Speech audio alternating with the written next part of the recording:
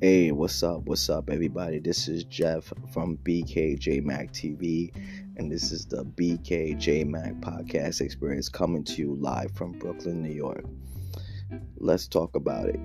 WWE Survivor Series War Games was a really good pay-per-view. I'm not going to hold you. The matches were good. The performance was good. Everything was fantastic. And we got two people that came back to WWE. They're back in the WWE fold. First being Randy Orton, who injured his back. Now, I had the privilege of seeing Randy Orton's last match. Well, next to last match was in SmackDown, was in Brooklyn.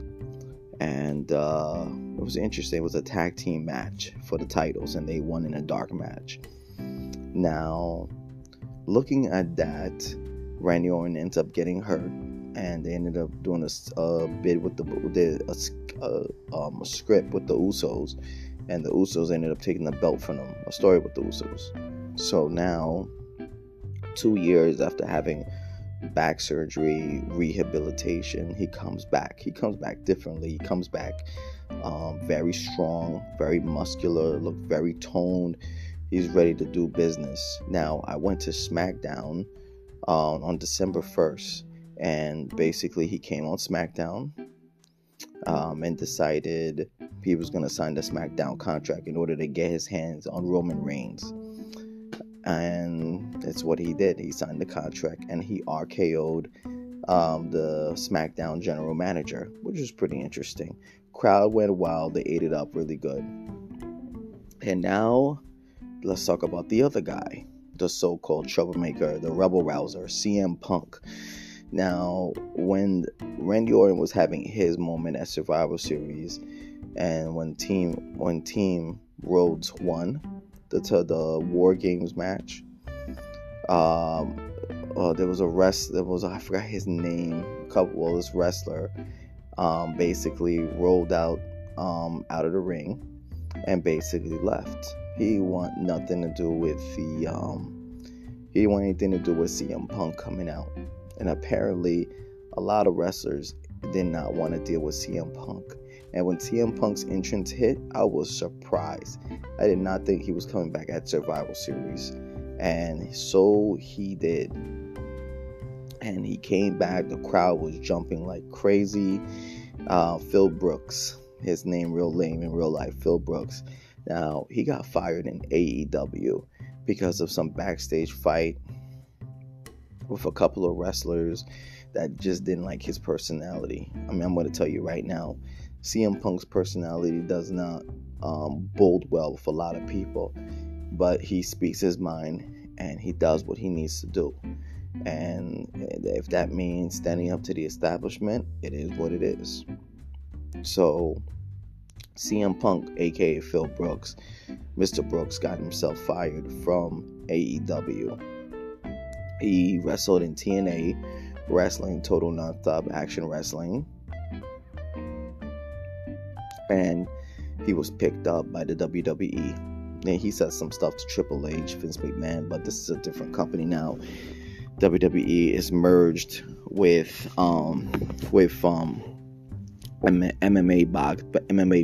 championship fighting, the UFC, and basically things have changed a lot. Things have changed drastically. So this move was able to happen because of this merger.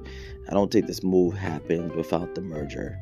So Phil Brooks ends up finding himself very lucky in that moment, because the stuff that he said to Paul Levesque and Vince McMahon, Stephanie McMahon, the McMahon clan, was pretty brutal. I didn't think he was going to come back to WWE based on those comments that he said in public, on podcasts, on interviews. But you know what? He left for almost 10 years, and now he's ready. He signed a contract. You never know. There could be a title shot opportunity in that contract. And let's see what happens. Is CM Punk ready to resume his career in the WWE? It's been a long time. Things has changed drastically. It is not the same WWE that CM Punk left over almost 10 years ago. Let's see what happens. Honestly, let's see what happens. The crowd went wild for CM Punk. That pay-per-view overall was just grand. I could tell you this. There were wrestlers that just weren't happy. In seeing CM Punk wrestle. Seth Rollins is one of them. Seth Rollins was cursing him out. Seth Rollins wanted to beat him up. I don't know. I'm thinking to myself, is this a story? Is this a work? Maybe they're just working us, But the way he looked, and apparently there was stuff, if you read in the papers inside pro wrestling, there's a lot of heat. There's a lot of heat between these wrestlers. A lot of them do not like each other at all.